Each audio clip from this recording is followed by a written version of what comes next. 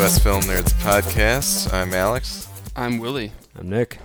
And we're going to talk to you about movies. This week we're going to be reviewing The Bourne Legacy at the end of the episode. And then we'll go into some film news. But right now we're just going to talk about what's been going on. So, Willie, you just got up and got back from vacation. I did. How'd that go? It was awesome. I went out to Colorado to see the folks and got to do some fun stuff. Went hiking for like 5 miles, which is extremely taxing at 10,000 feet above sea level. Yeah. Especially when A, you're a smoker, and B, you're used to sea level. And when most of it's uphill. No, it was really cool. We went hiking there. We went to an Indian rock quarry that is way, way out in the middle of the woods, like 2.7 miles off the freeway, which doesn't seem like much. Yeah. Like around, in an urban area. Yeah. But when you're out in the country, that's a hike. I'm And sure. you have to go through like 2 sets of woods in this giant field, and there's like deer running in the field and stuff. Real scenic, but it was cool. It's been there for like thousands of years, and Very cool. tons of like tools and stuff they used to build up there. And we shot guns.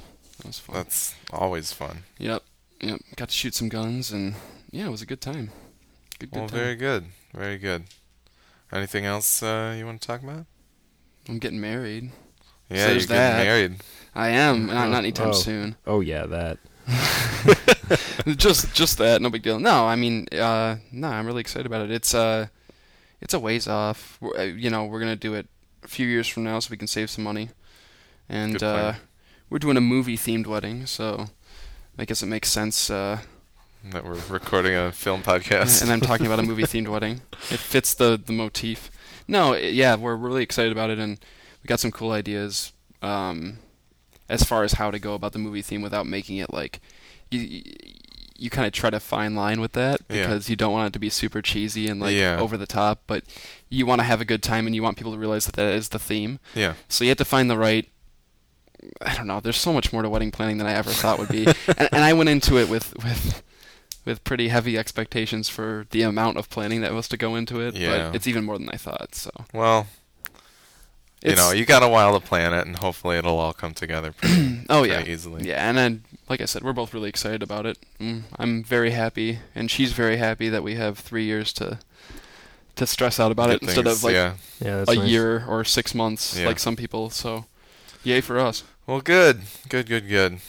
Nick's got some AT&T woes that I shared in the fun of this past weekend. I don't even want to talk about it. What happened?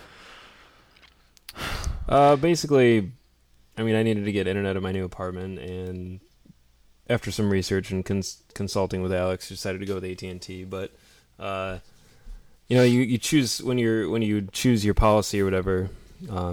You can choose between self-installation of the modem and everything, or have a tech come out and do it.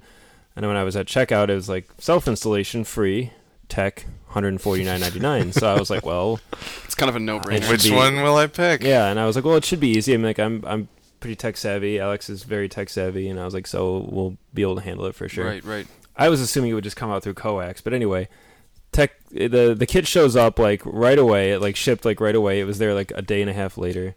I was like pretty impressed with AT&T's shipping speed actually, but then it showed up and we went to take a crack at it and just couldn't get anything to work. Couldn't get any signals. Then we ended up the next day going into the back of my building and looking in the NID box, and it's just a total mess. The apartment complex is not labeled whatsoever. Anything in there, and it's just absolutely ridiculous. We found out that my neighbors across the hall have UVerse because there's a tag on their little wire that says number 6 UVerse. So I'm probably gonna knock on their door and say, "Hey, you guys have we UVerse?" deciphered that code. Yeah. See, I found out through my means that you guys have UVerse, but anyway, It's just, like the I don't know. IKEA It's annoying. of cable installation, basically. Is Yeah. what you're saying. And it's annoying. I'm gonna have to call them and have somebody come out and help me with it. But I'm gonna definitely plead my case for not being charged or being charged less, because I'm like, I literally cannot do this myself. I would love to, but the building isn't wired for it. Yeah. It just looks like literally my apartment isn't even wired for internet. So, but the only interesting part about this story is that Alex took the case to Reddit, and a guy replied pretty quickly and gave a lot of information. I guess he works for AT&T, and the guy was really good about responding back, and then he ended up saying that he would try to help us out with the billing and everything. And then we found out also that he's vacationing in the Detroit area right now. Just tell him to come over. I said it's fate. And Alex goes, I don't want to ask the guy to help on his vacation. I'm like, I said, why is he vacationing in Detroit? It's fate. It has to be. No one just goes. Do people vacation in Detroit? Book a sunny weekend in Detroit. The hotel's got to be cheap or something. I don't know. Yeah. Maybe he's a he could be Canadian. He could be a museum buff, and the Henry Ford's a pretty big attraction. Family in Detroit, I guess. Or the DIA, yeah. Anyway, it's funny because it's just and I've gotten by for like 5 weeks without internet, so at this point, like, I'm so not motivated to finish it, other than the fact that I'm going to be charged like $100 for the modem, and Alex is like really wants to get it done, so it's funny. Plus, we got to play Minecraft with Gojo. Exactly, Nick, yeah. But the thing is, it's so stupid because it should be so simple. It would be so easy if everything was hooked up like it should be. And literally, we would have pulled it out of the box, plugged everything in, fired it up, and I would have been online in half an hour tops. Yeah. And instead, it's like 5 days later, and I have no free time. Like, today is the only day someone could have possibly come out because I have like work, etc., and then prepping for the shoot. In the next 2 weeks, we have 10 days of shooting on this thing, and then that's Monday through Friday, and then I have work at my regular job Saturday, Sunday, and then Monday through Friday, and then Saturday and Sunday. So I'm essentially done for the next 2.5 weeks. Maybe I'll just assume your identity and stay. I was going to say, if I call someone and they say when, I was going to be like, I'll leave. I'll give you the key to my apartment and say, if you go, I don't care. I am Nick Blofeld. That is me. Do not look. Well, we'll get it figured out. It'll happen. Yeah. How's college, Alex? How's that going for you? See, all my classes are done. That's the thing that we should talk about for me is the feeling of this is going to be the first fall. I can already feel the season changing a little bit with the way it's gotten cooler this week, and I've thought this is the first September for the last 7 years, so I will not be at Wayne State. Yeah. And it's a very strange. I have very mixed feelings. I almost want to like go down on campus and just walk around just for the feeling of it because it feels so good down there in the fall, but I'm so glad I don't have any classes or anything, or I don't work there anymore. My feelings will not be very mixed at all as soon as I feel as though the next semester is approaching and I have no classes to take. But, yeah, I don't know. It's a long and complicated process. My research, I just have to finish research, and then they'll give me my degree. But apparently wrong parts got ordered, and it's going to take 4 weeks to ship them out, so I'm going to miss the deadline to get my degree over the summer. But as I said to people... You were Wayne Stated. Yeah, I got Wayne Stated. You did get Wayne Stated. Pretty hard. This is an official shout-out to the Facebook meme, getting Wayne Stated, which is so true. Yeah, but, I mean... Wayne. I don't know. We'll see. It's not like I have a job lined up, although apparently I have a telephone interview tomorrow for some job in Georgia. But all right. Cool. I like Georgia. Georgia's really nice. Georgia could be cool, maybe. You can go watch The Walking Dead get filmed. The Walking Dead? I would totally go down to Georgia. Is Christopher Walken down there? The Walking Dead. The coolest thing about it would be maybe that I'd probably miss it this time around, but if I could go to Dragon Con, at that's the big comics convention that's down there, but let's not count those blessings or anything because this is just a telephone, and it was a call from a dude that I have my resume up on like Monster or something like that, and this dude called me last week and he was like, hey, there's this place, I think you're a good fit, do you want to put my resume in? And I was like, yeah, sure. And then he called me up today and was like, oh, well, they want to do a telephone interview. And I was like, okay, well, give that a try. So we'll see how it goes, but you should demand a podcast interview. A podcast interview? Where they call right here with the three of us, and it's like a cross-examination of them and whether or not they're good enough for you. Yeah, take our Alex away out of the mitten state, then... Well... You better be offering a hefty submarine sign-up bonus. Yeah, exactly. There must be a big submarine sign-up bonus. I want a Zeppelin sign-up bonus. Big enough. You get a Zeppelin. The end of college cycle is something I'm coming up on, and it's something I've heard many horror stories about. Yeah, and I think... And just trying to find a job. Said it's scary. Oh, okay, I see.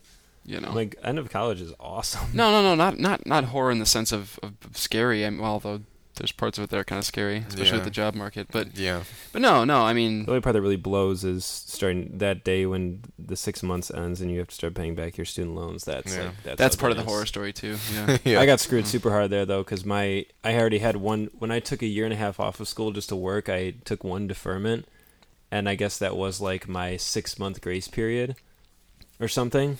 So I graduated. I graduated from Wayne, and then I have 2 loan providers. One of them sent me a letter saying, "Congratulations, your repayment begins on June 1." And I was like, "All right, that's fine." The other one never said anything. And the other one is finally calling me after like March, and they're like, "Hey, you're 90 days past due." And I was like, "What are you talking about? I just graduated." And they're like, "Yeah, you already used your 6-month grace period." Wow. And I was like, "Oh, thanks for the notice." Which I'm sure they told me. I'm sure it's one of those situations where like, "All right, your deferment is all set. By the way, you waive your rights for a 6-month grace period." Like, and I'm like, They had the mic. You were talking to the Micro Machines guy. If you're good with to say this, that thing of Arrested Development. If you're good to say thank you. Do you remember that? Yeah, Buster's re-enlistment. I think that guy actually in that scene is the world record holder for the fastest talker. Like That's that black funny. dude. I swear, a long time ago when I was probably 3 a.m. and I was watching Ripley's Believe It or Not with Dean Cain, that guy was on it. Somehow I know that. Very nice. Anyway. Dean Cain. All right. Well, I think that's enough about depressing college news. But we'll You move. guys both need to watch Kicking and Screaming. I'll just say that the Noah Baumbach. Yeah, I know you've said that before, and I should sit down and watch It's it. gonna be so relevant. It's gonna. It'll it's hit good. close it's to a home. good movie. Maybe Okay. that can be the first like Nick's taking you bitches to school segment. Well, yeah, we A can do film that. that I think is culturally and historically significant. Alrighty, well, we can move on to the film news. First up on the docket, we got a 6-minute trailer. 6 minutes, right? 5.5. just shy. It's just Yeah, so 6-minute trailer for Cloud Atlas, which is going to be brought to you by Tom Twyker of Run Lola Run and the Wachowskis of The Matrix and Speed Racer. There's been a lot of, buzz floating around. A lot of people didn't really know what the movie was going to be or, why there were 3 directors or, things like that. But we got our first real glimpse into the world that they've been building. And I know there's at least one person here who's more than geeked to take a visit. I mean, I just really love the trailer. Yeah. I mean, I think I am really geeked to see the movie just because, like you and I had spoken about the other day. One of the little themes in life that I'm really obsessed with is just like I'm an incredibly nostalgic person. Most people who know me well know that, and the idea of crossing and recrossing the paths you've already taken, whether it be in your current life or another life. I mean, I don't necessarily believe in reincarnation or whatever, but Yeah. I think that in your regular life, it's really interesting to think about all the trends and the places you live now that you maybe didn't know you would before, and like think of like Wayne this semester. If I end up on campus for some reason this fall just to go, it'd be very interesting to compare with in fall of 2004 where I was in my life. Yeah. Oh my God, it's 8 years ago now, and walk the same paths and everything, and just think about how different it is. Like I'm so into that stuff. It was weird. So I think the movie's themes seem to be pretty clear for anybody who hasn't seen the trailer or doesn't know anything about it. It seems like it's pretty much a story about 6 different stories that take place over the course of, it's got to be like 1,000 years or something. Yeah. And it looks like a lot history. of the same actors play multiple characters throughout different periods of history, and I think the idea is that they're the same person reincarnated in some regard. So I think it's going to be really interesting. I think I'm either going to really love it for exploring that turf successfully, or I'm going to hate it because it was squandered potential. But based on the little early review there, it sounds like it's hitting most of the marks. Yeah, there's I'm cautiously optimistic because I think Fair enough. the runtime of like 2 hours and 40 minutes is it's gonna be like a new version of Southland Tales, which was a giant mess, but it was really interesting. Yeah. And could have been longer. Well, at least there's not like graphic novels and things to read up Yeah, that's before the true. movie comes out this time. So. I'll be curious about the novel. Apparently, the Cloud Atlas novel is pretty popular with some people. And one of the people on the there's some early buzz being posted on Slash Film, and somebody said something about how it's not super faithful to the book, but it's got like there's a few things that they completely take in different directions or something. But they didn't seem as though they were completely disappointed about the fact that it, you know. Well, some directions work better for film, and some work better for a novel. The cast is definitely interesting. I mean, when I heard Tom Hanks, I was like, because Tom Hanks with the Wachowskis seems an interesting pairing. And then when I saw him in the trailer, all these multiple Tom Hanks, I was like, it does make sense though, because he's easily one of the best actors who's ever lived. And it's interesting to watch him in the more like kind of physical looking moments of the movie. But it's Halle Berry too is kind of surprising because she's kind of fallen off the map. Yeah. There's other choices like Hugh Grant and a lot of English people in the movie. I'm excited for Jim Sturgis because I liked him since seeing Across the Universe, and 21 wasn't particularly good, but I think he should, be a bigger force in Hollywood. There's a lot of people that should be bigger forces in Hollywood. Completely true, but I think it's exciting to see him again. It's a cool cast because there's the most famous person is Tom Hanks, and even then he's not like famous to the point where it's annoying. Like, oh god, another Tom Hanks movie, damn, another Oscar-winning performance. It's not Ryan Reynolds or Yeah, exactly. You can't really get tired of Tom Hanks. All right, well, you got any thoughts, Willie? I think it looks interesting. I mean, I don't know. I hope it's not. I think visually it looks really cool. I like the concept of reincarnation. I think it's a cool. Yeah. Whether you believe that or not, I think it's a very cool notion. I like the idea of the fact that there's a reason why people form connections with people in their lives, and maybe that's because they've met before in a previous. Yeah. It's a cool thought, Like maybe we all sat around a table at some point in our previous drinking lives. mead and fight after a battle. Everybody has those relationships in their real life too, where you just meet some people and all of a sudden there's just clicks. Yeah. There's an instant connection with somebody, an unspoken instant connection, and it's. Whether it's you can't explain why that is. Yeah, whether it's friendship or romantic absolutely, or whatever. and sometimes there's relationships that take a long time to build, and other times there's almost an instantaneous thing, and I like that concept. But I'm not gonna lie, it looks a little pretentious. I gotta be honest. Fair enough. It looks a little Terrence Malick. It's such a shame that word has been associated with such a great filmmaker. I'm not saying he's a bad himself onto the. I'm not saying he's a bad filmmaker. I'm just saying that a lot of the marketing for his movies tends to be pretentious. Yeah, well, we'll see. I mean, the one moment that made my eyes really wide. There's like one of the futuristic worlds looks like a cross between The Grid from Tron and Ridley Scott's the Blade Runner, the steampunk, steampunk, like kind of neo-noir kind of, and I was like, that's kind of a really cool aesthetic. So I'm excited to see what the movie has to offer, and I'm not as soured on the Wachowskis as some people are, but no, I think that I liked Speed Racer. I know Nick did. It's awesome. It's actually pretty cool. I haven't watched it yet, so we do need to. Good. Yeah, we're gonna have to do that.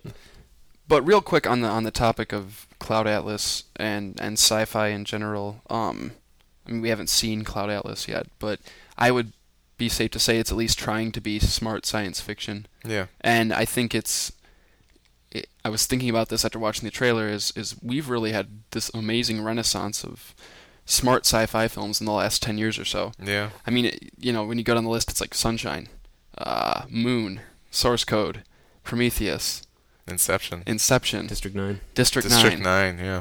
Rise of the Planet of the Apes. I think Tron Legacy is smart. I think John Carter is smart. Yeah, I mean, there have been some Minority Report, even if you want to go a little further back. Yeah, that's a little further back. But still, I mean, it's and we've got a few coming up now. We've got Elysium, which looks pretty cool. There's not much out about it, but but all the buzz off of that is ridiculous. Pretty awesome. So. And there's a couple stills, and they look really cool for what they are. Yeah. And then we've also got Pacific Rim. Yeah. Which has insane potential, and now we've got this film as well. So yeah. It's kind of cool. It's just nice. As a sci-fi fan, it's really nice to see that we're kind of. I mean, I'm not saying that there aren't silly. I mean, for every Pacific Rim that seems intriguing and interesting, there's also a Lockout that is.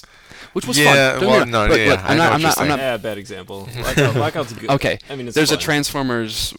Okay. 2. Titanic 2. Okay. So it's not that we're Starship completely Troopers 3. away from that kind of thing. Yeah. But we're kind of getting away from the Independence Day, which is a fun movie, but we're getting away from that just silly, bombastic, things blow up. Spectacle.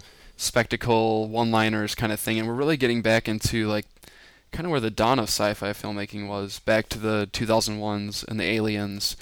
Planet of the Apes. Yeah, back to the and in some ways we're literally going back to them with Rise of the Planet of the Apes and Prometheus. Yeah. But in other ways we're seeing filmmakers that are taking Well, filmmakers and studios that are sure taking that chances. are willing to take chances and that are willing to tread ground that may have been tread in a different way. Like, I mean, there's a lot of similarities between Moon and 2001. Yeah. If you watch them both, Yeah. you know, but it's its own film, and it does draw some from some of the contemporaries of that genre. But I don't know. Regardless, it's just really, really cool to see things like Cloud Atlas and see this renaissance of science fiction It's a good in time film. to be a sci-fi fan. Oh, absolutely. I completely agree. Absolutely. So, cheers to Alrighty. that. Blade Runner 2. Yes, Blade Wanna Runner see 2. it. All right, moving on. So next on the list, something that we can talk about a little bit.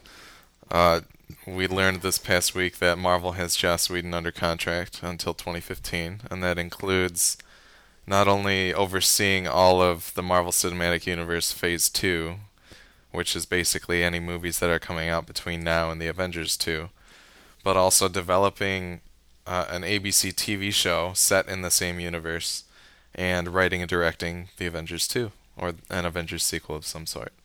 What do you guys think about Marvel's Nolanification of Joss Whedon? Nullification. I like that. We should actually get that added to the dictionary. A nullification. That's hard to say, so maybe not, but Nullification. Nolanification. Can you say that 5 times fast right now? It'll be No. interesting to see if Nolan actually keeps going with Warner's, because we know he's doing Yeah. Superman, but whether or not he will actually Justice Godfather League. Justice League will be interesting. I don't Yeah. think he's going to. I I think think he they're kind probably of going to waggle $1 billion paycheck in his face, and he's going to go. That could- I could that fund could a be lot true. of badass original movies with this. Yeah, So I could we'll see. fund the Inception video game that I supposedly want to make. But as far as Yeah. Whedon's concerned, with that, I mean, I think it's a given that it's going to be Avengers 2 that he's going to write and direct. That's Yeah. going to be the right. Yeah, They want that guy back. 'Cause Yeah. The formula worked so well the first time. why change anything? change Don't it? fix it if it ain't And I think broke. he'll have a little bit more creative freedom on it, which I think he'll be good. Yeah, He's at his best when he's not burdened by studios. absolutely, which most directors are. But That's a anyway. whole other discussion. Anyway. right, exactly. But then there's as far as the overseeing Phase 2, I think we can all agree it's probably script doctoring, Yeah, I think like he did with Captain America. I know he To- touched that up a to little bit, unify his vision of the characters in Avengers, which is and very smart. lean them into the Avengers. It's very too. smart. They're really following the comic book format of publication that they do, because they've got, you've got your editors for each Yeah. individual section of Marvel Comics, but you've also got Someone the one guy that overseeing. oversees the whole deal, and that's very smart. And the TV show, there's a few rumors / speculation / fan ramblings, all the above. So don't take any of this as gospel. Yeah. But I've heard a few things. I've heard Skrull Kill Crew, which I highly doubt would ever be an ABC show. So I'm going to write that one off real quick. For those that don't know, Skrull Kill Crew is basically a really, really gory, brutal story about a bunch of guys that go on a Skrull killing spree. Yeah. Yeah, it's not going to happen. But the one interesting one that I've heard that actually does hold some water, I think, is Agents of Atlas, which is a comic book that features another superhero team. Kind of a ragtag group like the Avengers or like the upcoming Guardians of the Galaxy. Yeah. But they deal with more science-y, kind of weird, out there kind of things. Kind of like almost an X-Files type team Okay. or a Fringe type team. Yeah. And it's ridiculous. They've got like a kind of a swashbuckling guy in charge, of course, and then you've got a mermaid, a robot, and a gorilla that can talk. Okay. So, but you know what? This is all rumors, but Yeah. I'm totally down to see a robot and a gorilla that can talk on the same team with a mermaid. I would rather they just make Guardians into a TV show and then a movie. Yeah. Yeah, that'd be cool too. I would rather that, like a full season of the show and then leading up to the movie. But That'd be cool too. just because they work like a space A team, but whatever.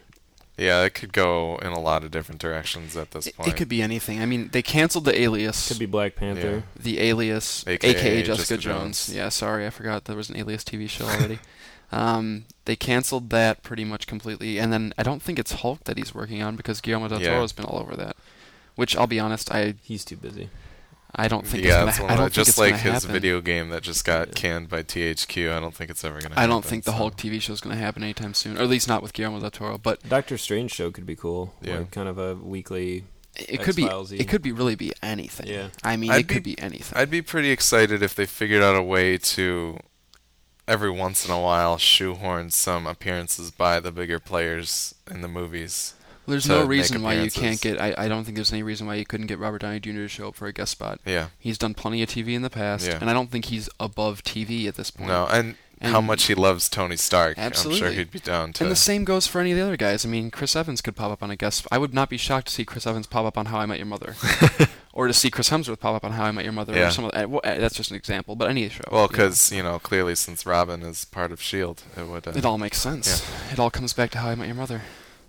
I think the actual presence of Joss as Marvel's version is interesting because it's like I said to you the other day, he's kind of the anti-Nolan because Nolan is very he wants to make everything gritty, grounded, and he wants to do his own spin of everything. And Joss seems to be let's adapt the comics to the screen. He's not really creating his own universe, and he's not.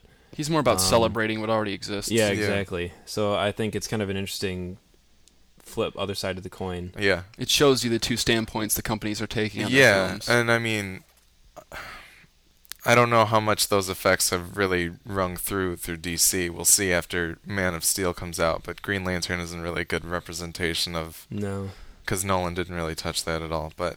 That's why I don't think Nolan's the right man to Godfather. I don't think, because that's Warner's the reason either. that Joss is such a good person for this is because he knows all these characters and he loves them. But something that you said on our pilot episode was that Nolan took up the Batman movie because he thought he could tell an interesting story through it, not because he loves Batman. Right. So, it'll be interesting to see what comes out of both of their roles as the overlords of. I'm really, really hoping DC gets their act together though, because they've got some sweet characters that need some TLC. Need some love.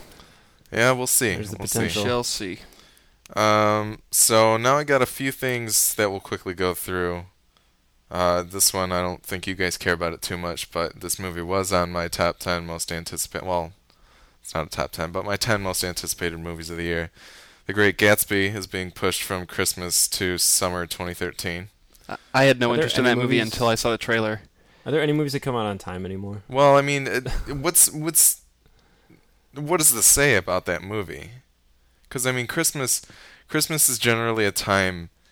We got Dragon Tattoo last year, which was weird, and I think they regretted putting it out at Christmas. But is this saying that they're more confident in The Great Gatsby and putting it in the summer, where it's going to be up against all these big blockbusters? Like That's that's my personal opinion on it because I'm just speaking for myself. I can't speak for everybody else in the Yeah. world, but I had no interest in seeing Great Gatsby. I've read the book in school. Yeah. I was pretty much forced to read the book in school. fair enough. And when I saw the trailer, I was like, wow, this actually looks really, really cool and unique and interesting. So I don't know. Maybe more people felt the same way, and maybe they saw were a lot of good like, feedback, and they we're said, you know getting- what? There was a lot of buzz about it online. Let's make some money off this thing. Let's move it- it to the But summer. really, slot." 3D? summer? Yeah, it's in 3D, shot in 3D, but But it's, So I mean, they're not delaying it for stupid G.I. Joe no, reasons. it's not post-conversion. I mean, Huh. it's It just must be. very strange. Like, I don't understand. If it had been the opposite, I mean, we would have known for sure it was It- that they didn't have any faith. it would have Maybe made it's- sense. They were putting it in Underworld slot in February when no one cares. I guess it's good that they have faith in it, but my idea would be putting it in the Hunger Games John Carter slot this past year, where like early mid-March, where there's nothing that's really like. but you're kind of revving up for summer. Yeah, so Yeah. I think that would have been a better choice, but hey, I'm not the We'll one that's in see. charge of movie Who knows? theaters. I do think it's weird that we're seeing a lot more films getting moved around with release dates. I mean, as fans of video games, we're used to that Yeah, because the video game industry is so quick and fast and loose with release dates. It's Yeah. crazy. But with the film industry, especially the big stuff, you don't see that like with the G.I. Joe situation Yeah. as much. And it's really shocking that we've seen a lot more of that lately. yeah, it's I think with how close of a pulse, like how close we're paying attention to the pulse of the movie business, they're kind of paying more attention to what's getting out there with respect to news and buzz on the movies, and so they're willing to pull changes like this if they think it's going to make them more money. So which is smart on their end, but I hope it doesn't inform. I hope that people on the internet complaining and whining about things doesn't inform too much of what studios do in the future. It makes me nervous. You know well, what I mean? we could talk about Mass Effect 3 and how the ending got changed because all the fans hated it. Right. Well, that's whatever. a whole nother. Yeah, that's a whole podcast. Look for the so. Midwest Game Players podcast at some point in the future. Next up on the quick hits, I'm pretty excited for the RoboCop remake. Not because I particularly love RoboCop. It's a really cool movie, and I like it a lot, but there's a lot of big names getting thrown around. We got Hugh Laurie as the villain, which has me very excited. Is he playing the same villain? Because I think the script is actually pretty different, so we don't really know where anybody's fitting in. Samuel Jackson is going to be a media mogul of some sort. That's cool. And then Michael K. Williams of The Wire and Who's Community, always good in everything many he other does. things. Yeah, he's a very cool guy. Yep. Underrated actor, really. Yeah, he's supposedly up for the part of Alex Murphy's partner. Who was female in the original. Yeah, female in the so it's clearly they're taking a different direction, but as to what kind of effect that'll have on the story. That's good. Is Gary Oldman involved too? Gary Oldman was at least rumored. I don't remember what he's doing in the film though. I could have playing sworn the he creator was... of RoboCop. Okay. That's right. That's like right. The lead scientist. That's kind of cool. Dr. Frankenstein. I actually saw something online a couple days back. Somebody had actually gotten a hold of the script Oh yeah. for the new RoboCop, and they had said that they hated it, which is, I don't know. There were some tweets that the person had made about it and saying that for some reason they turned RoboCop into a transformer, like he has a battle mode and a civilian mode or something. So like when he walks into a crime scene, he transforms into his battle mode. I don't know. Who knows at this point? I don't know. That could have been like an old draft or... It sounded really strange, and it's not the direction I feel like they would go with it, but... Well, we'll see. The cast looks like it's shaping up It looks pretty awesome, well. yeah. So I'm totally down, and I like the director, so... maybe they'll shoot it here, and we can meet Hugh Laurie.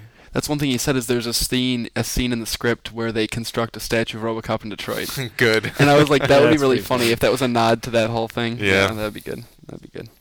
All right. So next up, we got a little more comic book news here. Christopher Eccleston is replacing Mads Mikkelsen in Thor: The Dark World, which I guess not necessarily replacing, but Mads Mikkelsen stepped down to be Hannibal on the new Hannibal TV series that's going to be on in the fall. But what do you guys think? You want a little Doctor Who in your Thor?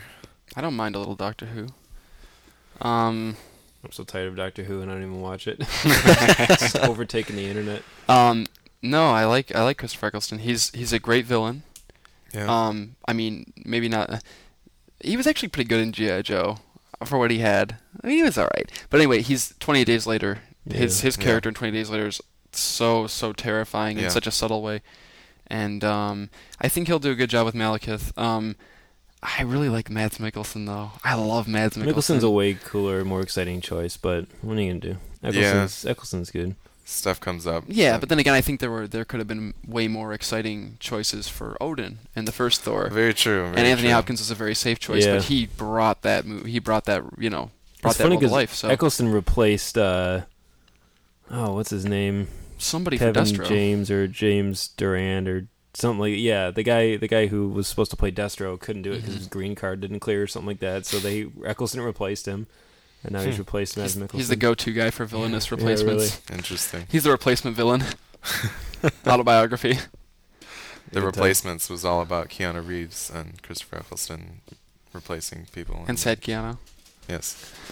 All right, and then finally for the news, the X-Men First Class sequel has been confirmed to be X-Men Days of Future Past by producer Bryan Singer. So, if you guys could please give a little background as to what Days of Future Past is. Way too much to talk about.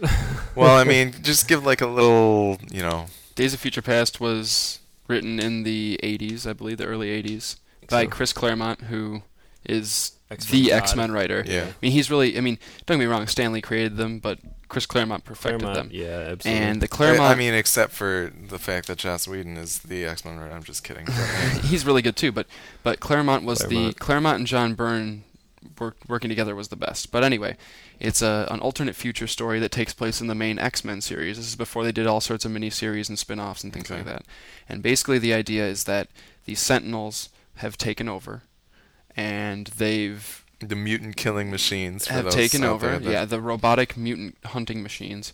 And they have... It's a very dystopian future. There's very few mutants left. There's very few people left, really. And they're systematically hunting them down. And it's not where I expected them to go with the sequel. Yeah. But Yeah. it's a really bold I and don't even know how exciting they're gonna do it. choice. I mean, it's a really bold and exciting choice. I was hoping they were going to jump forward in time, but not that far. I'm particularly excited if this is them completely distancing themselves from the original X-Men films. If this is them just being like, okay, we had those nods to the others in X-Men First Class, but now we're just gonna go in our own direction and not try to meet up with Patrick Stewart and Ian McKellen on the other side. Yeah. The reason it's such a strange choice is, I mean, they spent a whole movie, they spent X-Men First Class establishing all these mutants and stuff, and most of them are probably going to be dead in Days of Future Past, unless this group at the beginning of the movie goes forward in time as a group. Possible. But, I mean, I think it's exciting because a lot of my favorite X-Men characters and storylines involve all the time travel. Like, if Cable shows up, I'm going to S a B. But, it's such a weird choice. It's very weird. I would have thought maybe a third movie thing, but who knows? Well, yeah, I mean, we'll see. Who knows what kind of shape it'll take? Maybe they're just kind of taking the namesake and it could going elsewhere. But I mean, maybe it'll be Days of Future Past in name only, and it'll basically be during the 70s or during the 80s. The government goes on a mutant killing spree. Yeah. If I see Wolverine in the movie, well, I mean, even there were just some comments I wouldn't today. rule it out. There were some comments today that he they plays were heavy into that story. he does.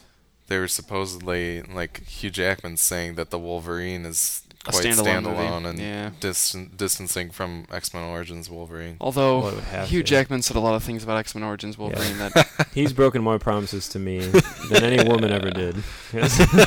yeah. Well, Anyway, but the potential for a very cool, almost Blade Runner-ish, futuristic X-Men tale is there. So I hope that they either need to really, really do it in name only and make it its own thing that has some relevance to the title Days of Future Past, or they need to go balls to the wall and really just go there and do the Sentinel thing. They can't. I mean, Sentinels are awesome. I've been waiting to see Sentinels on screen forever. And Sure. Brett you Ratner- did in X-Men No. 3, The Last Stand. Okay, I'm gonna get upset if you keep talking about X-Men movies. Saw the head of one. It wasn't even. It was a piece of metal. It didn't even look like a face. Okay, Yeah, well, moving on. anyway. So we're going to take a quick break, and then we're going to hop into our review of The Bourne Legacy. We'll clearly mark spoilers for you, but other than that, stay tuned.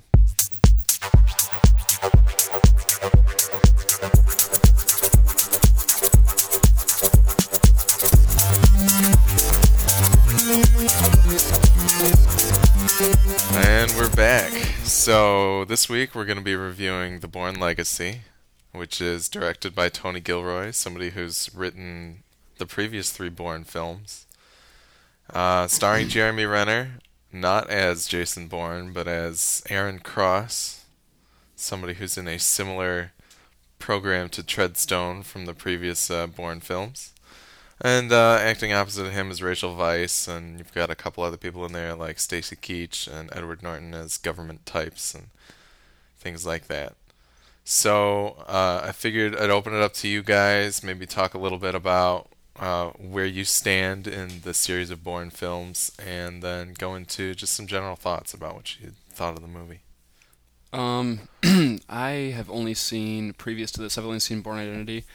And I saw it back when the movie came out on DVD, and I liked it. I mean, it's been a while since I've watched it. It would have been like, what, like 02, 03? It probably came out on DVD and VHS. I was in high school. It definitely did. Yeah. And I liked it. I don't remember being blown away by it or anything. I enjoyed it. I thought it was a fun, action-y type movie. I thought it was like the closest thing to to like a James Bond that there has been that wasn't James Bond. Yeah. So that was interesting. It's not that I didn't like it. There's no specific reason why I didn't see the sequels. I just didn't see them. Yeah. You know. It wasn't a priority. Right. It wasn't on the top of my mental instant queue. You know. And but yeah, I liked the first one enough. So not too much knowledge as far as the Bourne lore, Okay. which doesn't help with this movie. Okay. If you haven't seen the other Bourne movies, you should probably watch them before you watch Bourne Legacy, because I think it would help. I was definitely a little lost, especially early on in the movie. Once the action starts ramping up, I felt a little more comfortable with what was going on. But I don't know if that... You guys can probably clarify for me when you talk about it, but I don't know if that was because of my lack of knowledge of Bourne stuff, or maybe it was just the movie itself. Regardless, I was a little lost the first half hour. I had to kind of find my footing a little bit. As far as this one's concerned, I mean, I don't know. I didn't think the plot was particularly thrilling. It didn't really suck me in. Everybody does a good job. I mean, Renner does a good job, and Weiss does a good job. Everybody, but nothing about his predicament or his series of obstacles kept me wanting to see what would happen next, or rooting for him. And I've heard that that's how you feel in the other Bourne movies. You're kind of rooting for Jason Bourne, come on, man, get him, you know. Yeah. And I didn't feel that in this one. It's a well-made movie. It just didn't suck me in like I was hoping it would. And even the action, like there's not a ton of action set pieces, but the ones that are there, I don't think they do anything that new or exciting for the genre. I don't think that they do anything that... I mean, for instance, when I watched Ghost Protocol, which I also didn't see in theaters, that was one I was actually disappointed about that I didn't catch. Well, I watched it on Blu-ray. I felt like pretty much every action set piece in that movie was unique in some way. You know, there's a cool action scene in the sandstorm when they... And it was just very unique. There were very unique scenarios and reactions to those scenarios in that movie. And I'm not saying these are similar movies. I mean, Mission Impossible is much more, not fantasy, but it's a lot more over the top. A lot less grounded in reality than the Bourne movies. Yeah, absolutely. But I wanted to see something more from the action than just your usual chase sequence. Or, I don't know. It didn't blow me away or anything. I wouldn't watch it again. Fair enough. But yeah, that's about it without getting into spoiler territory. We'll get there. So, all right, Nick, what do you think? I've seen all the Bourne movies. I've seen the trilogy probably. Well, I just marathoned them again and watched both of them last night till the wee hours of the morning. And I've seen them all probably about 3 times. And the gap between my most recent viewing I just did and the time before that has probably been like years, probably like 5 years. So it was definitely interesting watching them now with a little bit older, a little more perspective on having seen a lot more action and thriller movies. Because when Bourne Identity came out, it was kind of unique. Yeah. And now there's been a lot of imitators of that, and that whole aesthetic found its way into James Bond and everything. So, but as far what am I talking about? Legacy or where I'm at with the Bourne? Well, just what you thought of the first 3, and then go into Legacy. Well, the first 3 with my rewatch, I would say I like the second one way better than I remembered liking it before, and I liked the third one way less. And I like, if I was going to give them numerical, I mean, out of 10, I'd give the first one an 8, solid 8. The second one probably a 7, 7.5, and the third one probably a 6. But I think the first 2 are really strong, and they work together as like an initial movie and its sequel. And I read afterwards that they had planned on ending it there, because they end it in such a way that they wanted to close it off, and then they're like, the third movie, please. And they were like, okay. And the third one, they kind of wove the ending of the second one into the third one in a really interesting way. Yeah. But the third one really kind of lacked a definitive, strong story. It kind of wandered around a little more, and I don't know. There were parts of it I really liked. I think the action in the third one is absolutely phenomenal. Yeah. And I think it's probably shot the best, because the second one, the shaky cam goes a little too nuts, and the third one, I feel like they reined it down a little bit. A little. But I think it's a really strong trilogy. I think that it doesn't really. It's usually we always think of trilogies having that third installment is just an utter pile of just everything horrible in a movie. But the third one is still a strong movie. I like it a lot. I like the ending a lot. I remember seeing it in the theater and holding my breath at the ending there when he falls into the water, and I was like, "Oh, he's dead, is he?" And then when you see him struggle and swim away, it's good. So there's a spoiler for Bourne 3. I owe Willie like 1,000 spoilers anyway, so it doesn't matter. But as far as my brief thoughts on the fourth one, I get into spoilers. I was pretty disappointed by it. And I was totally rooting for it. I was totally open to the idea of another character exploring a kind of parallel story. But it didn't parallel quite enough for me to think that it was even necessary for it to parallel at all. It kind of was less like, see, it was happening during Bourne, and I was like, okay. But the first, one of my other friends, I was texting about it the night before, and they said they didn't like it either, and I was like, really? And without telling me why, I just was curious, or without hearing too much, and they literally just said, I'll just say this: tell me when you think the movie actually starts, which is the best possible description, because I was sitting in it today in the theater, just going, any day now I can start caring, because it's a solid like 30 minutes, it felt like, if not even a few more, before I was like, oh, all right, here we go, there's a movie starting. So that wasn't just me being uninvested because I didn't know what was going on? on? No, like, actually, and being with you was interesting, because in the back of my mind, I was, when you watch movies with other people who have or haven't seen it before, it changes your mindset a little bit. Sitting next to you, like, I leaned over to you at one point, I mean, like, an hour and like 40 minutes into the movie, I leaned over to you and I was like, I don't know what's going on either. Because this movie's plot was just, I don't even know. The whole time I was like, where is this going? It was just very, very weirdly direct. And I think everyone in it is, like you said, I liked everyone in it. I thought Rachel Weisz and Jeremy Renner were a pretty good pairing, actually. Which when I found out it was her, I was like, that's kind of a weird choice. But they were good. Everyone in it's good. It suffers from the same really ham-fisted government people talk that I think the other three totally do.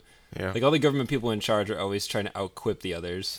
There's always, like, that line, those scenes where they have to argue with each other and try to prove whose dick is bigger. And then there's always the inevitable scene where they're in a room with a bunch of lackeys and they go, everyone clear the room. And the lackeys just look at them and wait for one of them to go, get out! Or start walking now! And then everyone scrambles out. I'm like, does this have to be in every movie? But yeah, I would say overall I'd give it like probably a 6. Even the action wasn't that spectacular, and I wanted to see more of it though, because it was cool to see someone besides Matt Damon doing it. But it was kind of, I don't know, it was cool to see somebody new, but at the same time it was very similar type of action. So I was kind of like, and I don't know, it was all right. Like Willie said, I don't know if I'd watch it again in a rush or ever, because I think the Bourne, the previous 3 are a really solid trilogy that's really fun to watch. And who knows? I mean, I think there's potential. The groundwork was really laid for something very cool, and they introduced enough new elements that I'm kind of intrigued by it. But I think at this rate, the only way I would really be looking forward to a sequel is if the 2 agents, being Matt Damon's Jason Bourne and Jeremy Renner's character, team up to try to do something, because we have yet to see 2 agents work together. Yeah, they're fighting each other throughout all 3 movies, more or less. But I think it'd be pretty spectacular stuff if we had 2 of them working together, putting their heads together. So I think that's really the only hook that's going to get me in for another at this point. Fair enough. But I really love Jeremy Renner, and I think he was good in it, and I think he's definitely elevated himself to leading man status if he wants it. Because he's got a lot of team player things going on lately, but we'll see. I mean, he proved that with Hurt Locker anyway, though. Yeah. But this kind of showed he can hang up there. So yeah, it wasn't a waste. What a ringing endorsement. Just to be honest. So I have a lot of respect for the Bourne films. I felt as though they were substantially more intelligent than a lot of the action thrillers that you had out there back in the day, and a lot more grounded in the sense, like, Mission Impossible is pretty over the top, and I like the grounded sense that the Bourne movies take to it. So are a lot of the the pre Daniel Craig James Bond movies. Yeah, like GoldenEye Very and Die fun. Another Day. It's always Yeah. Aston Martin's going over cliffs and explosions and things But like it's that. like Nick was saying, the Casino Royale was kind of informed a little bit by yeah, Bourne. So. yeah. Totally. So, I like that you use that word intelligent because like it actually kind of focuses on putting the intelligence back in central intelligence. Like yeah, there's intriguing story, especially in the first one. Like in Born Identity, it's really interesting. well, that's the thing is that they managed to make at least three movies out of those ones, if those are what I'm only talking about right now. 3 movies where I was invested in the parts where there was even just talking going on, which is not something that you look for in an action movie, and I thought that was a pretty unique approach. And so, yeah, I liked Identity a lot. Supremacy was also really good. Ultimatum was also, I think Ultimatum is probably the first one and Ultimatum are the top 2 for me in the series. But other than that, The Bourne Legacy, I enjoyed it quite a bit. And hearing you guys talk about it, I can understand all of the problems that you guys had with it. And yeah, the first half an hour or so, it certainly takes a while for it to be like, when are we gonna get to a point where we know what's going on with the story, and then it finally will start moving forward. But because I had watched Ultimatum so recently, I was very interested in seeing how they weaved it in with Ultimatum. And it's not really played to any effect where it affects the story at all. And you get a few shots of Jason Bourne, like on the news. You see his headshot, and I remember thinking, There's that same headshot hanging Yeah. in there from the first movie. yeah, and could there be some Matt Damon going on? But we'll talk about that later. But it didn't weave itself as geniusly as I hoped it would. But that said, I enjoyed Jeremy Renner in the role a lot, and I felt as though, even though it's pretty ham-fisted government talking, like you said, it was still something where I felt like there was a lot of suspense in this one, which was fairly masterfully done, and we can get into specifics later on, but that's something that I think it carried over from the first 3. And I don't think we had any particular scenes like the train station in Ultimatum where you really see the intelligence of the series that coming through, which is a disappointment. But I still enjoyed the movie, and it ultimately does feel like a stepping stone to something happening later on that I will be more interested in. But almost everybody in it did really well. I didn't quite believe Rachel Weisz about... Yeah. There's one particular scene where Yeah. she's freaking out, and I Yeah. was like, this doesn't... Yeah. She's not selling me on it. No. She should be freaking out as a character, but she doesn't sell me on it. No. But, I love Edward Norton, and I was okay with seeing Edward Norton here, and Stacy Keach is also pretty awesome. So, Yeah. I mean, The there's some interesting stuff that goes on, but it's ultimately, I think it's probably not as good as the first 3. So, with that being said, I think we want to get into some specifics. So if you don't want to hear any spoilers for The Bourne Legacy, then give it, stop here, and we'll be right back.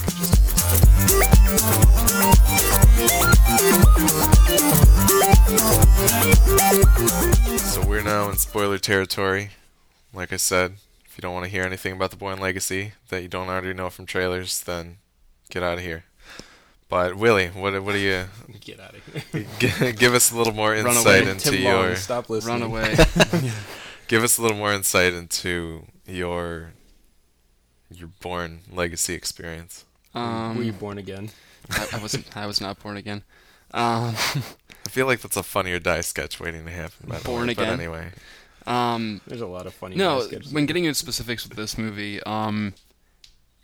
there are a few things that stick out as negative qualities and positive. First of all, the things that I found kind of distracting or obnoxious were the Rachel Weisz thing. And it wasn't as much I felt her acting as it was there's a scene where they are standing outside of a car and sitting in a car and then back outside of a car where they're conversing, mostly just talking over each other about the situation they're in and how Jeremy Renner needs the pills that will keep his brain from shorting out, basically.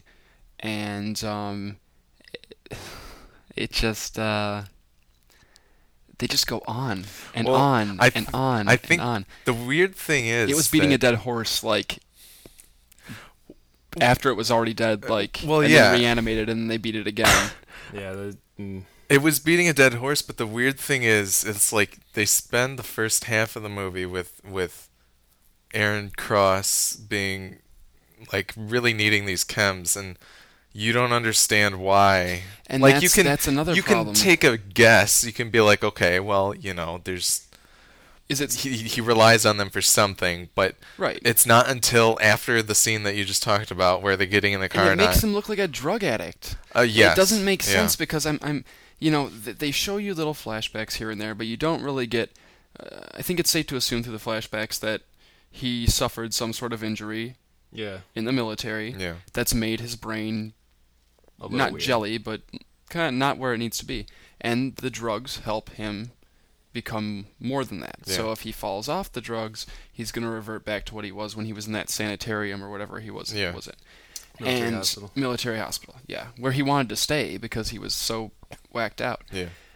That's great, and that's actually a really interesting driving force when it's used properly, because you can really feel for somebody who the only way they can maintain, and in his case survive, is by having that drug. But we didn't know that until well after that point. Slappily written and unpeeled the wrong way. It was. And it's like you placed an explosive in the onion to try and peel it, and then it didn't work out. It didn't work out, and that it makes that scene, all those scenes with them bickering about getting the drugs, very chems, very strange. Tedious to hear him say it for the 11th time. Mm-hmm. The chems, yes, the chems, I don't know. Over and over and over again. The chems. There was another scene. What's in the bag? What's in the bag? I'm thinking of Nicolas Cage. There was another scene that felt similarly tedious.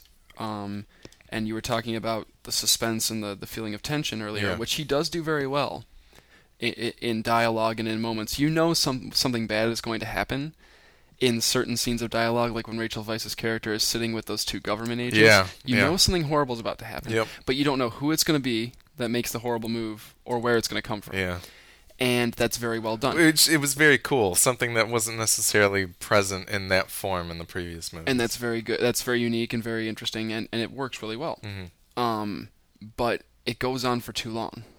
Again, I felt like that was a scene that it was like, okay, they're sitting here interrogating her for ages. It was a long scene. But it doesn't even feel as though their motives are so completely unclear, because sometimes they're supposed to be grief counselors or whatever. Sure. And then she starts talking about the situation, and you start to realize that they're obviously there to get something, but you still don't know why or what the whole point is.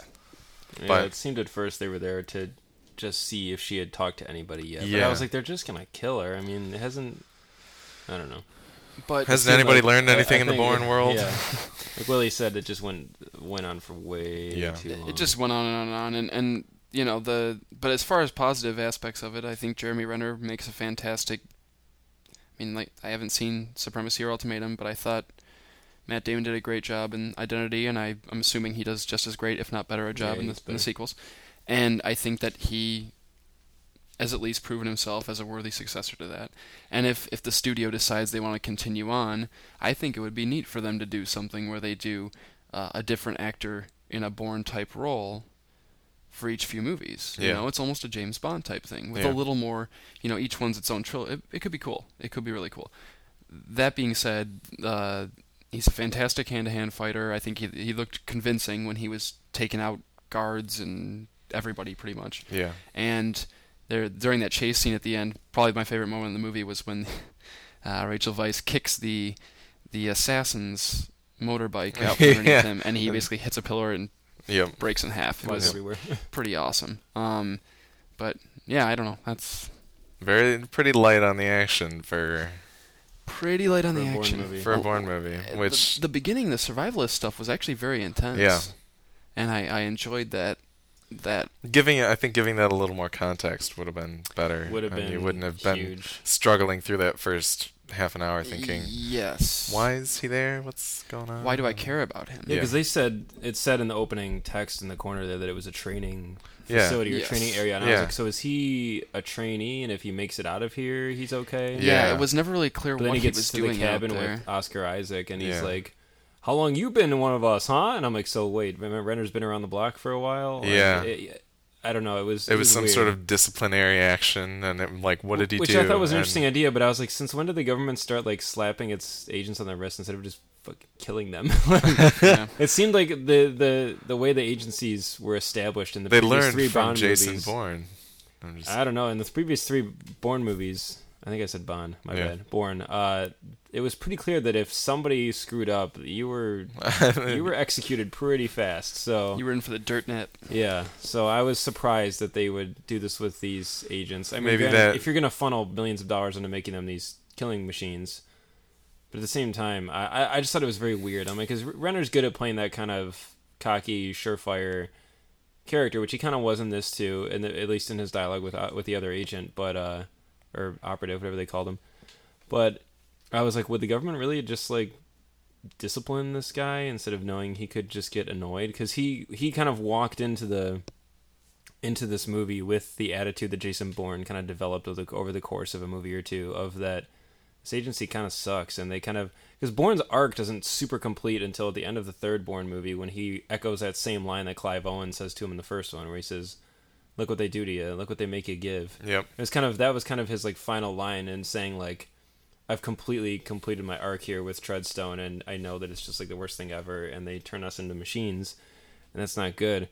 And Renner kind of seemed to walk into this movie with that attitude already. Like, do you ever think that he had some line to the effect of like, they're controlling us and telling us what to do, and you always And there do what might be you're a told reason for kind him. of thing. There might be a reason for him feeling that way. I mean, they show. He a did little say bit he of went that. off the grid for 4 days, and they never explained what that meant, what he did. Well, they show a little bit of a flashback with him and Ed Norton. Yeah. And Ed Norton had made him do something that was despicable, and Yeah. obviously he was jaded to a certain extent.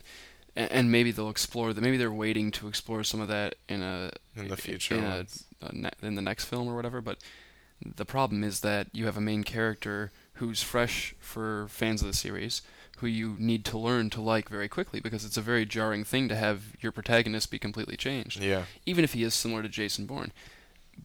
But when the driving force of the entire movie, when his entire motivation is to get some pills, it's not that. I don't No, feel. I'm sick of like the Hollywood, like, we're building up to the payoff in the second movie bullshit, because it's like, just give me an awesome, deep, quick character arc in one movie. Let's make one awesome movie. Yeah. It's like Pirates of the Caribbean is a classic example. The first Pirates of the Caribbean movie was so good, and it just had all these perfect little mini arcs for all these characters, and it was very solid all around movie. And then they made these sequels that were kind of bloated and unnecessary. Those back-to-back sequels that are the real, because they feel as though they're making one whole movie out of two, and that's never a satisfying. And they didn't have all this. They laid some interesting groundwork in the first Pirates, and then they kind of addressed it in the sequels, but it was stuff you were happy without. And in this movie, I mean, you raise a good point. Maybe we'll learn more about why Aaron Cross was already kind of jaded by the time this movie came around, but at the Yes. same time, I'd rather know in this movie and then move forward. I feel like you can show I don't know. a good chunk of why he is the way he is, without revealing everything. With you don't have to play your whole hand. You can. I don't know. I didn't think that it wasn't Jeremy Renner, but I didn't feel like the protagonist was that. I didn't feel any reason to really care about his plight, and I know that they wanted us to, Yeah. but It was and the whole chems, a couple of your chromosomes have been altered, kind of sci-fi-ish angle to this one was not entirely unwelcome, but kind of I think- took away from the fun of the originals, because the originals, it was just that Jason Bourne is the biggest badass on the block, and Yep. that's just the way it is. He's a normal man who's undergone extreme training, and he has a lot of gumption. That's why he's awesome, and he just happens to be the best. And it's like, well, if we're getting into like some genetic splicing here and all kinds of weird, who knows what, you're getting into territory that kind of gets away from the heart of the original. I would be okay with the genetic splicing if we never had to deal with the chems. Yeah. Well, she explained it in a way that was somewhat plausible. It wasn't they weren't superhumans. But she said you're basically your muscles work more efficiently and you're a little bit smarter. But at the same time, it kind of takes away from the good old fun of just Jason Bourne's a really smart guy and he's fun to watch. Well, yeah, but and there's an interesting point about that they brought up on the Totally Rad show that I'll get around to. But I felt as though if we didn't have the chems in this movie, then it was a weird plot device. I feel as though, yeah, it's a very strange plot device that I feel like they could have done without and maybe substituted it for something that would have been more informative towards the Bourne legacy. Or possibly, if they really wanted to continue with that thread of him needing the chems and then eventually virusing out or whatever to make it permanent in the system, that might have been something cool to introduce in like a second or third installation with him where he's finally over this dependency. Yeah.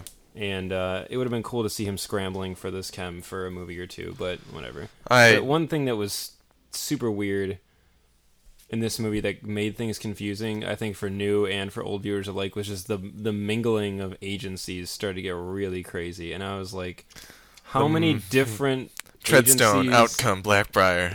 Yeah, Blackbriar, Golden Rocket, Golden Rusty Rocket. Bucket. Just crazy Rusty Bucket agencies, and I'm like, so how many different super secret groups of assassins are there? Because like, and you know, they said early on in the movie that Aaron Cross belonged to a different group that was he a black? He was an outreach. Was he a Blackbriar or what? He was Outcome, I think. Outcome. So there's another program. See, I didn't even know that until just now. They introduced another program too in the end though, which felt kind of weird with the Asian assassin, the guy from Predators. Yeah, the like, Larks 3. Yeah, he was like and another. it was very strange because it's like, wait, aren't you guys trying to shut all this down to protect your own asses? They Now keep you've got making these new guys ones. over here making new ones. Well, like, what are you doing? the thing is that was a project that was supposed to like, it was just starting, and it wasn't one that could be led back to through. Because it was on foreign soil or whatever. Yeah, because the whole thing in the third movie, they're worried about a Treadstone blowout because there's a reporter in the UK that's going to do a tell-all about He gets shot Treadstone. in the head at the beginning. Yes. And Treadstone, I believe, is underneath Blackbriar, which is the umbrella above all of these different systems that are in place to create. That's what I'm losing track if we're talking of Game of Thrones families or government agencies. This is like a video game like chronology. Like this is Metal Gear Solid now. I mean, Yeah. it got confusing, and then I thought if they're different agencies, like when you saw Jason Bourne's name, all those agents' names carved into the bunk, I was like, this is weird. Like, if they're different agencies, why are they using the same super secret cabin? And are they all they're not like- even. It's not even that they're different agencies. They are different protocols for making these super secret weapons. It was kind of a neat nod that Bourne was there, but I was like, are these guys all Boy Scouts at 5th grade camp? Like, it was Yeah. kind of weird. I'm like, what are they doing carving their names in? Yeah. Should be carving their names into people's faces. Not But if that's the training grounds, then yeah, that's where all the rookies are. that's at. where the rookies start out. The true mark of a master I assassin. thought it was interesting because I mean that's true. If it's a training area that Oscar Isaac has to babysit, I don't know. That was the moment though where I thought the movie finally actually kind of started. It was when that drone rocket went in there. I was like, finally something. Yeah. But I totally loved the opening shot of his silhouette in the water kind of mirroring, and then that Bourne theme kind of crept in for a second. Yeah. I was like, this is a cool nod. We'll see where this is gonna go. This was the first time that I really felt the score weaved through all four of the movies, which I think is awesome. And like that beginning was cool, and then when it started cross-cutting with David Strathairn and them, I was like everything, the whole introduction of Edward Norton's character, everything leading up to the actual, all right, we need to send a missile to blow these guys up, was totally, I would say you don't even need it in the movie. Like when they were showing Albert Finney's character in the YouTube video, I was like, what purpose does this like serve? It really didn't. And then he dies. Yeah, it was just fluff. Like, they could have easily trimmed the fat. And I think that the real problem, the beefs with the movie for me, are solely based on the fact that Tony Gilroy wrote and directed. Because clearly he wants to expand this universe and this lore that he's created, but if he's directing it too, there's nobody to keep him in check and say, we need to trim the fat a little, we need a leaner picture. Because this movie is 2 hours and 15 minutes long, and it could have been 1:45. Easily. And, like, that's the one thing I can kind of appreciate more about the Paul Greengrass ones now is he knows how to make a good, taut thriller. Because when I was watching, last night I was watching Supremacy and Ultimatum, 2 movies I've seen before. I watched them back-to-back until, like, 4:30 in the morning. And I was intrigued the whole time. Yeah.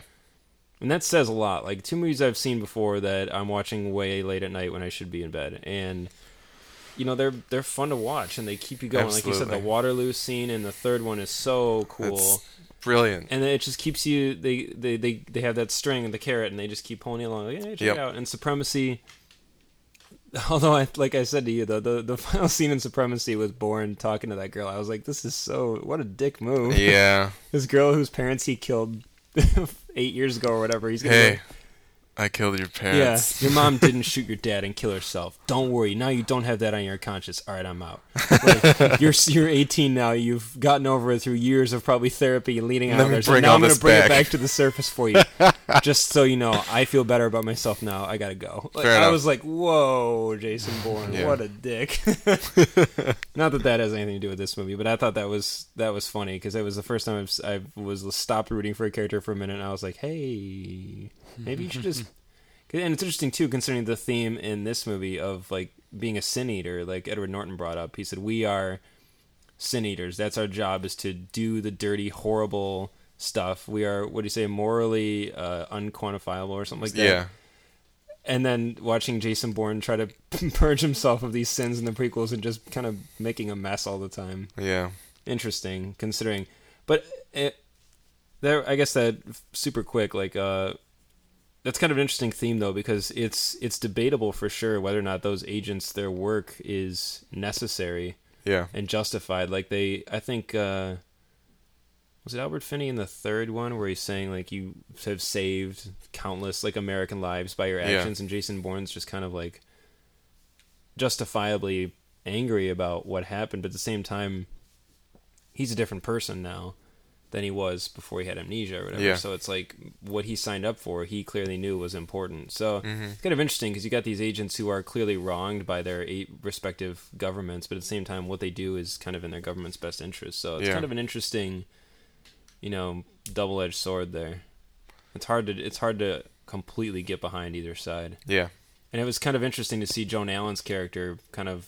She's getting reamed by the justice system in this movie. See, and I wanted to move on to the idea of Jason Bourne popping up in one of these Renner sequels. Yeah, how do you think that could tie in? Well, that was my guess, is that Bourne is gonna catch a whiff of the fact that Pamela Landy's gonna take the fall for everything. They turned it around on her and totally screwed her over. Oh, for sure. And I think it's going to be about Renner and, Bourne and Cross figuring out a way to expose the larger umbrella and get Edward Norton and Stacy Keach and those characters, make them take responsibility for what happened. And it could be an absolutely dynamic duo because, Matt Damon is a little older and a little out of it now, I think. And it'd be cool if he came back for the next one and the two of them teamed up, because Aaron Cross definitely seems more like the blunt instrument of the two. He's not quite as smart as Bourne. Smart for sure, and a good field operative. But at the same time, Bourne is really the schemer, and he's the one who's like Pamela says in the prequels, is the hardest target you've ever tracked. It'd be cool if they teamed up and Bourne was more the string puller and Aaron Cross was... But it'd be sweet to see Bourne whoop some more ass. I'm not saying that. I think part of that was a problem with the script, where I don't think Renner's supposed to seem like as much of a blunt instrument. I think he should, that's the thing, is that because we don't have a scene like Waterloo, or a scene like when he meets up with Nikki Parsons in Supremacy, True. that you don't get to see. But even the way Renner portrays him, he's more of a raw, younger That's agent. true. He's more emotional. He's a little more passionate with the way he interacts with Rachel Weisz. He's still a little more human, and I think he's more prone to act rashly, and whereas Bourne is so incredibly detached from everything after years of being, the top dog, and then with having his like lady love taken from him. Yeah. It's kind of interesting. They're very different. They're two sides to a coin. Well, the interesting thing that they brought up on the Totally Rad show was a possibility of the fact that the chems were introduced to give Cross an edge over Bourne. And that in a sequel we could possibly see the two of them pitted against each other. I wonder why. I was thinking that it could be some sort of asylum offering. Like David Strathairn's character is going to be like, "Hey Cross, if you can take out Bourne, we'll give you complete amnesty for everything that you've done, and you'll be able to walk See, free." I wouldn't really be into watching that though, other than the fact that you're probably rooting for both characters. But Yeah. we've seen agents and operatives pursuing Bourne before. We've seen people who are supposed to be better than him chasing him before. So it's kind of like, What if they actually team up though? I mean, they could do something where it starts off with the two of them like.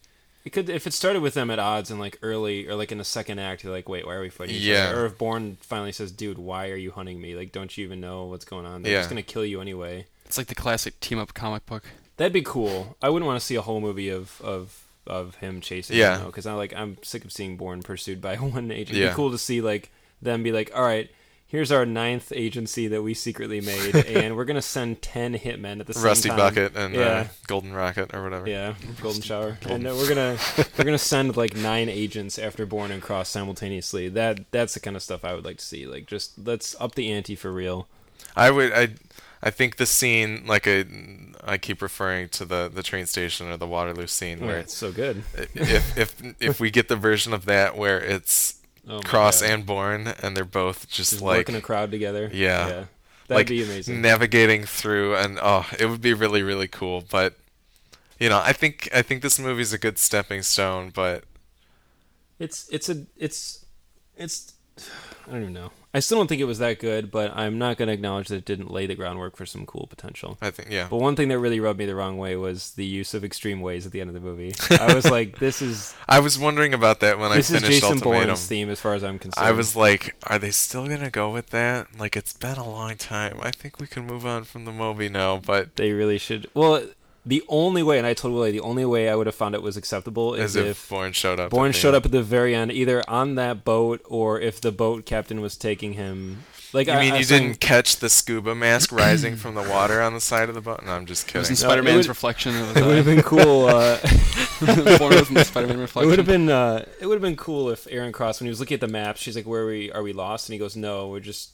It's this island's hard to find or something." And he ends up taking him there because clearly Aaron Cross seems to know who Jason Bourne is. Yeah. And it'd be cool if at the end of the movie they go and find Bourne and they show up and Bourne's like, "All right, we need to talk," and then they just launch into extreme ways. I would have been like, "Booyah!" That would have been the movie would that's be true. at least 1 or 1.5 points higher on my scale. That would have been cool. And I'm usually not one for just shameless cameos, but Yeah.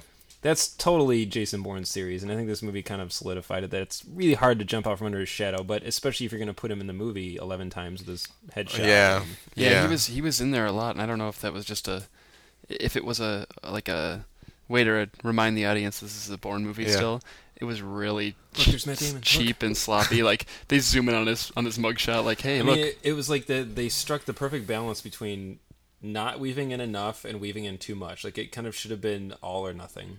Well, okay, and just one thing along the lines of the fact of why did this take place during Ultimatum.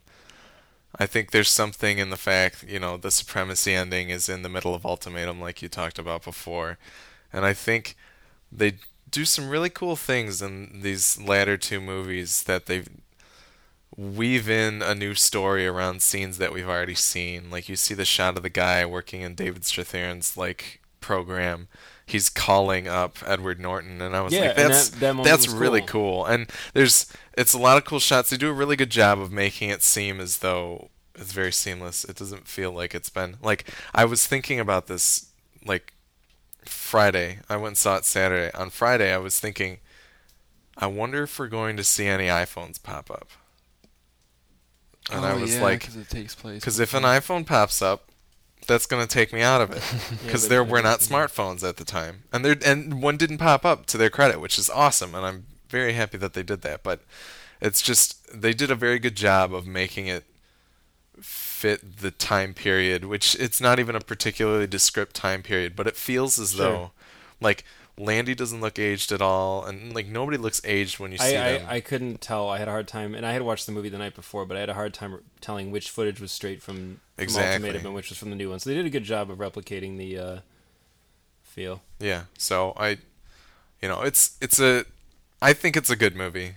You guys may disagree. I think, Willie, your tune would change a little bit if you saw the latter two, but... Yeah, and I'm fully willing to admit that that's probably part of it. I mean, I don't know, but I don't know. We'll see. Yeah, I mean, there were some moments, like the moment when it cut to the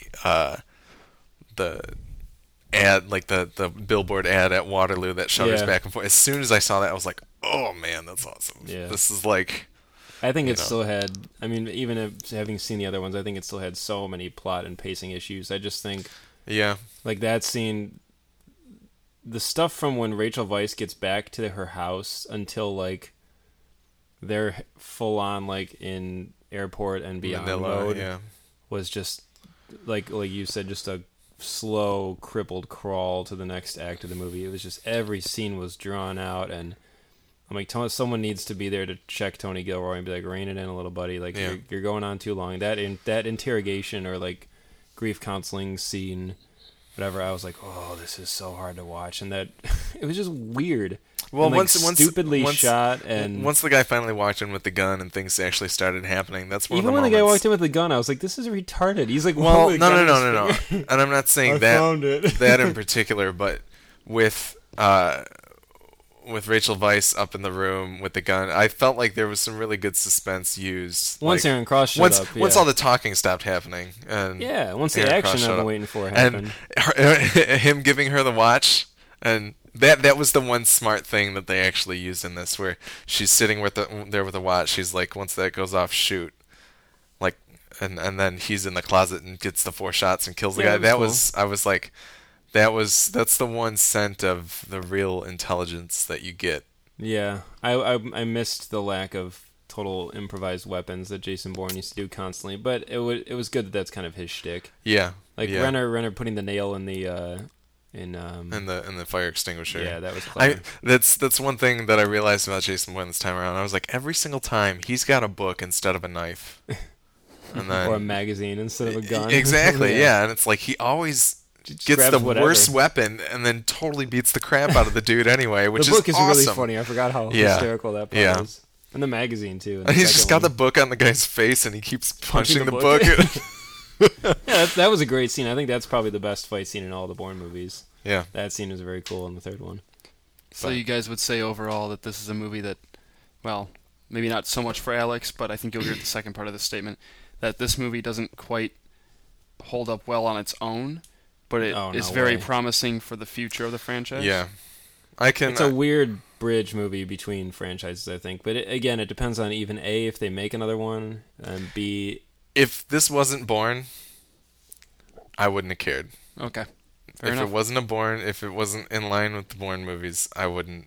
All right, we got to do a quick poll, too. Who do you think will be the next old white actor to play the head of some agency in this one? You mean in the long line of Brian Cox? We went through, Chris Cooper, who was middle-aged, and then we got Brian Cox, and then Albert Finney, and now Stacy Keach. Who is the next logical choice for old white bureaucrat guy in charge?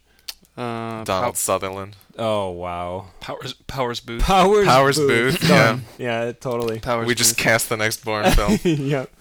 Donald Sutherland will be the grandpa in charge of everything. I mean, but then they got Scott Glenn in the last few movies, too, so that rules. David Strathairn. David Strathairn, yeah, he's in on it, so we just need all the other... We need Powers Booth. This is an open casting call. The other middle-aged and older white male actors with long careers behind you. Yes. You are wanted for the Bourne franchise. To yell at underlings. To yell at underlings and bicker with each other. Yes, and have such riveting lines of dialogue as, I didn't know about this. Rack focus. Consider yourself informed. Yeah. That shit's gotta go. I'm just so tired of that kind of writing. I'm like, come on, man. This is totally not how it happens in real life. That's what you think. Mm-hmm. Powers Booth, though. Well, does it? Oh, that's brilliant. Powers Booth. All right.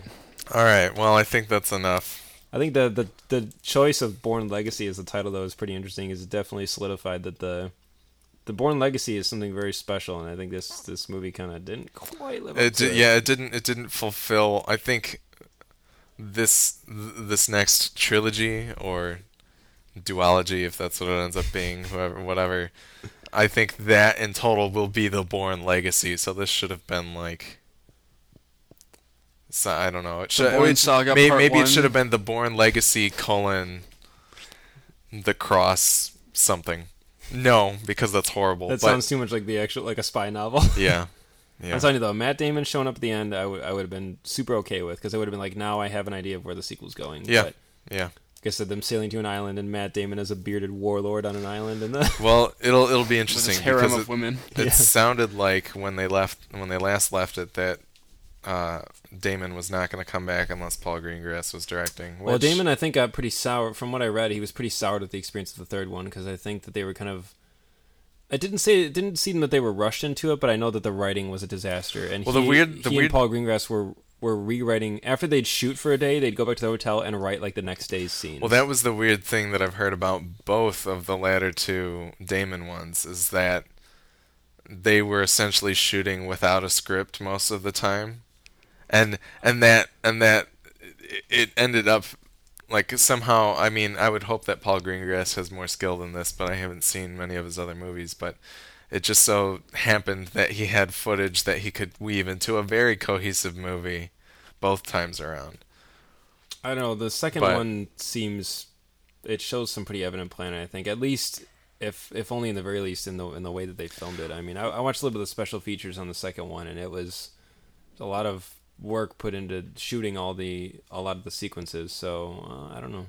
Maybe Yeah, it took a lot of work to shake those cameras hard enough to make I it know. so you Yeah, could. the second one, it was definitely a bit much. Yeah. Um, It was I better this missed- time around than I thought it would be. It was, yeah, I agree. I think maybe in the movie theater screen though, it's different too. Exactly. Like at home, it's a little more easy to contain.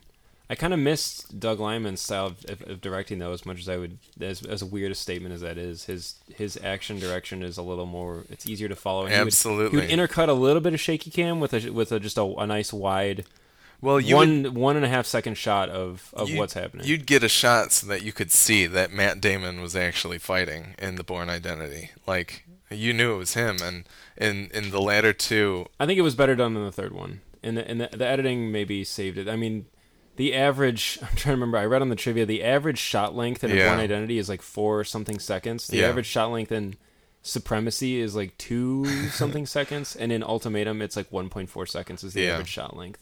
The editing is crazy, but it helps the kind of desperation of the third one, I think, with him. it's true. I mean, yeah, it's used for effect, but I still, in a post-Haywire world, I really loved the fight, the way the fighting was filmed in that movie, and A post-Haywire world, hey, Alex. no, seriously, I know you Yeah, didn't really that's care for the that movie, only but time that sentence will ever be uttered. Damn it, Alex. honestly, like, Unless we name that a song. watch some of the fight I scenes still haven't in seen it, Haywire. so I you can't need quite say. to give it a watch, because that's I mean, I've always been a strong advocate for like, I will watch The Protector on DVD oh yeah. a million times, because those fight scenes never get old, because they're real. And granted, I mean, movie stars are movie stars for a reason. They're usually not legit fighters, and you need editing to save them a little bit. But it's also becoming pretty common for a lot of today's action stars to actually get their hands really dirty. And like Daniel Craig and in the Bond movies, and Matt Damon in the Bourne movies, they're breaking ribs and they're snapping You fingers. guys ever and all seen the Ip kinds Man movies? Because,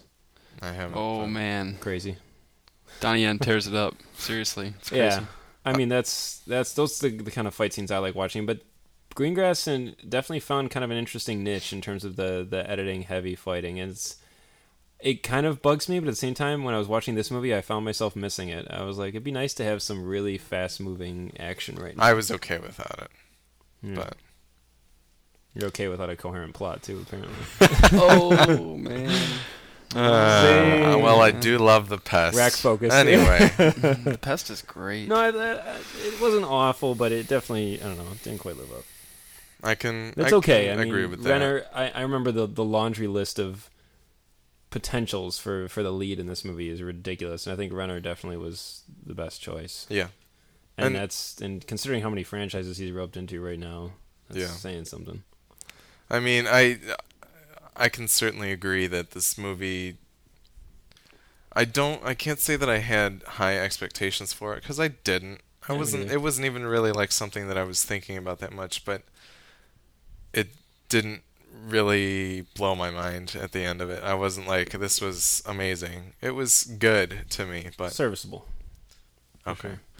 All right. Well, I think that's going to be it for this episode. Sorry, Willie, you didn't get to really talk a whole lot about this one, but That's all right. You guys have seen the other movies, so that kind of yeah, helps. well, And I'm sorry that we didn't get to any Kyle XY coverage. yeah, this week. sorry to our number one fan out there who hasn't gotten to hear any of my thoughts on Kyle XY, but Maybe next time. The yeah. Kyle XY Legacy, starring Yes. Jeremy Renner. This is gonna be like when Kimmel does his apologies to Matt Damon thing. Yeah. Every week we'll just apologize for not having Kyle XY yeah, we coverage. didn't have enough time to get to Kyle XY, but next time. Next For time. sure. We got this. All right, First so on the list. I'm Alex, I'm Willie. and go watch a movie.